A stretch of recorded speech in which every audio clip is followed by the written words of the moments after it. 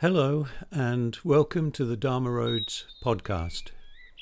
My name's John Danvers, and in the following talks I'm going to explore the wisdom and meditation methods of Buddhism, Zen, Taoism and Western skeptical philosophers, seeking ways of leading a good life and enabling us to deal with the many problems and questions that arise in our daily lives.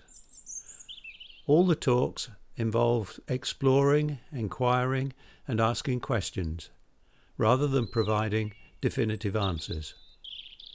I hope you'll enjoy the talks and that they'll help you find your way along your own Dharma road. Episode 4. 3 Marks of Existence. In this short talk, I'm going to describe what in Buddhism are often referred to as the 3 marks of existence.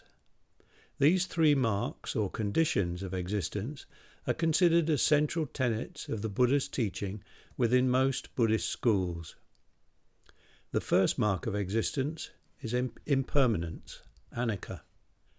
The second is anatta, often referred to as non-self, and the third is dukkha, usually translated as suffering. I'll begin with anicca or impermanence. The legends that describe the early life of the Buddha suggest that as a young man he led an extremely privileged and sheltered existence. Prince Gautama, the Buddha's family name, had seen nothing of poverty and violence, and his parents had even managed to keep illness and death out of his sight. It was only when he left his home that he came face to face with these disturbing aspects of life, and he was no doubt perturbed and perplexed by what he confronted. As he travelled, he saw poor and hungry peasants trying to feed themselves and their children. He saw babies born, children growing, men and women getting older and frailer, and he saw the bodies of the dead being burned on pyres, surrounded by mourners who howled with grief and loss. Wherever he looked, he noticed how transient everything is, how things arise and pass away, how the seasons come and go, how flowers bloom and wither, how trees grow from tiny seeds into forest giants, only one day to fall down and crumble into dust. He saw small rivulets turning into streams, eventually flowing into big rivers that emptied into the sea. He watched clouds changing shape, dropping rain and snow as they reach high mountains. And he noticed how mountains themselves are eroded by rain and ice, avalanches cascading into rivers only to be washed away. The young prince realized that nothing is exempt from this process of growth and decay.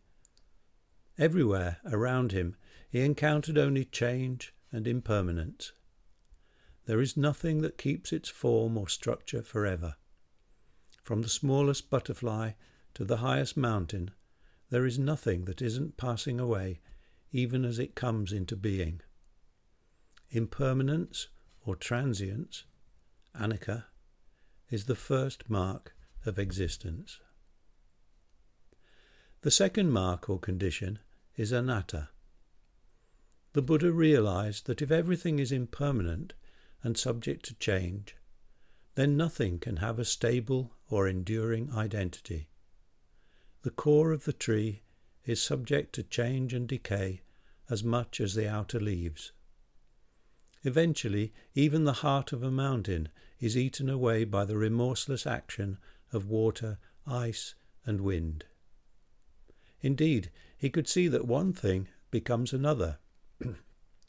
Chicks become birds, caterpillars become moths, frog spawn turns into tadpoles and then frogs. Apple blossom will one day become an apple, and it doesn't end there.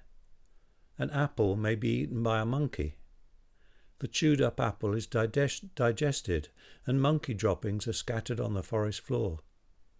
The monkey dung is eaten by beetles and other creatures, and breaks down into the humus that provides food for the mighty trees. Again, nothing seems to be exempt from this process of recycling, one thing becoming another over and over again.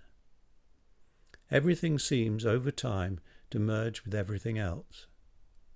Great chains of connection and causality are woven through the universe in such a way that nothing stands alone and separate, including the entity we call myself. Everything is interwoven with everything else.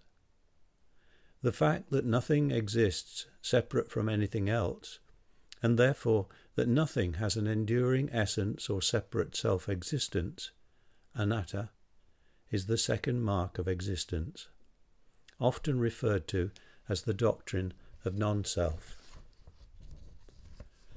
And so to the third mark of existence, dukkha.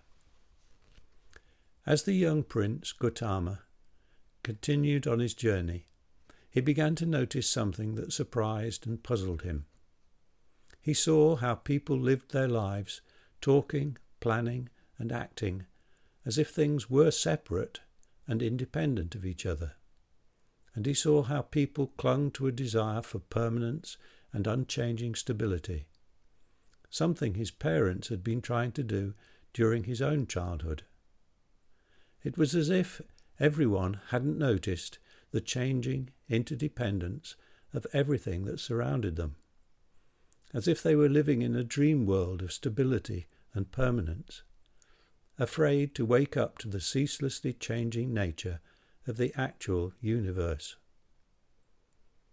On top of the natural sense of loss at the death of an aged parent, he could see that many people also suffer because they believe, or rather hope and pray, that no one should die, or that no one should become ill or old. It is as if they set themselves against the first two marks of existence, trying to deny or ignore the way things are. This attachment to a false understanding, avidya, of how the world is, causes people to become dissatisfied and frustrated, only adding to their suffering. Dreaming and hoping for permanence, and clinging desperately to things, ideas, and other people as they change and pass away, only makes us more unhappy, restless, and uneasy. This state of dissatisfaction, unhappiness, and unease, dukkha, is the third mark of existence. This mark of existence, the state of unnecessary suffering and disease, is caused by a failure to recognize and live with the inevitability of the other two conditions of life. While the first two marks or conditions can't be changed, the third can, by changing the way in which we think about, relate to, and experience the world.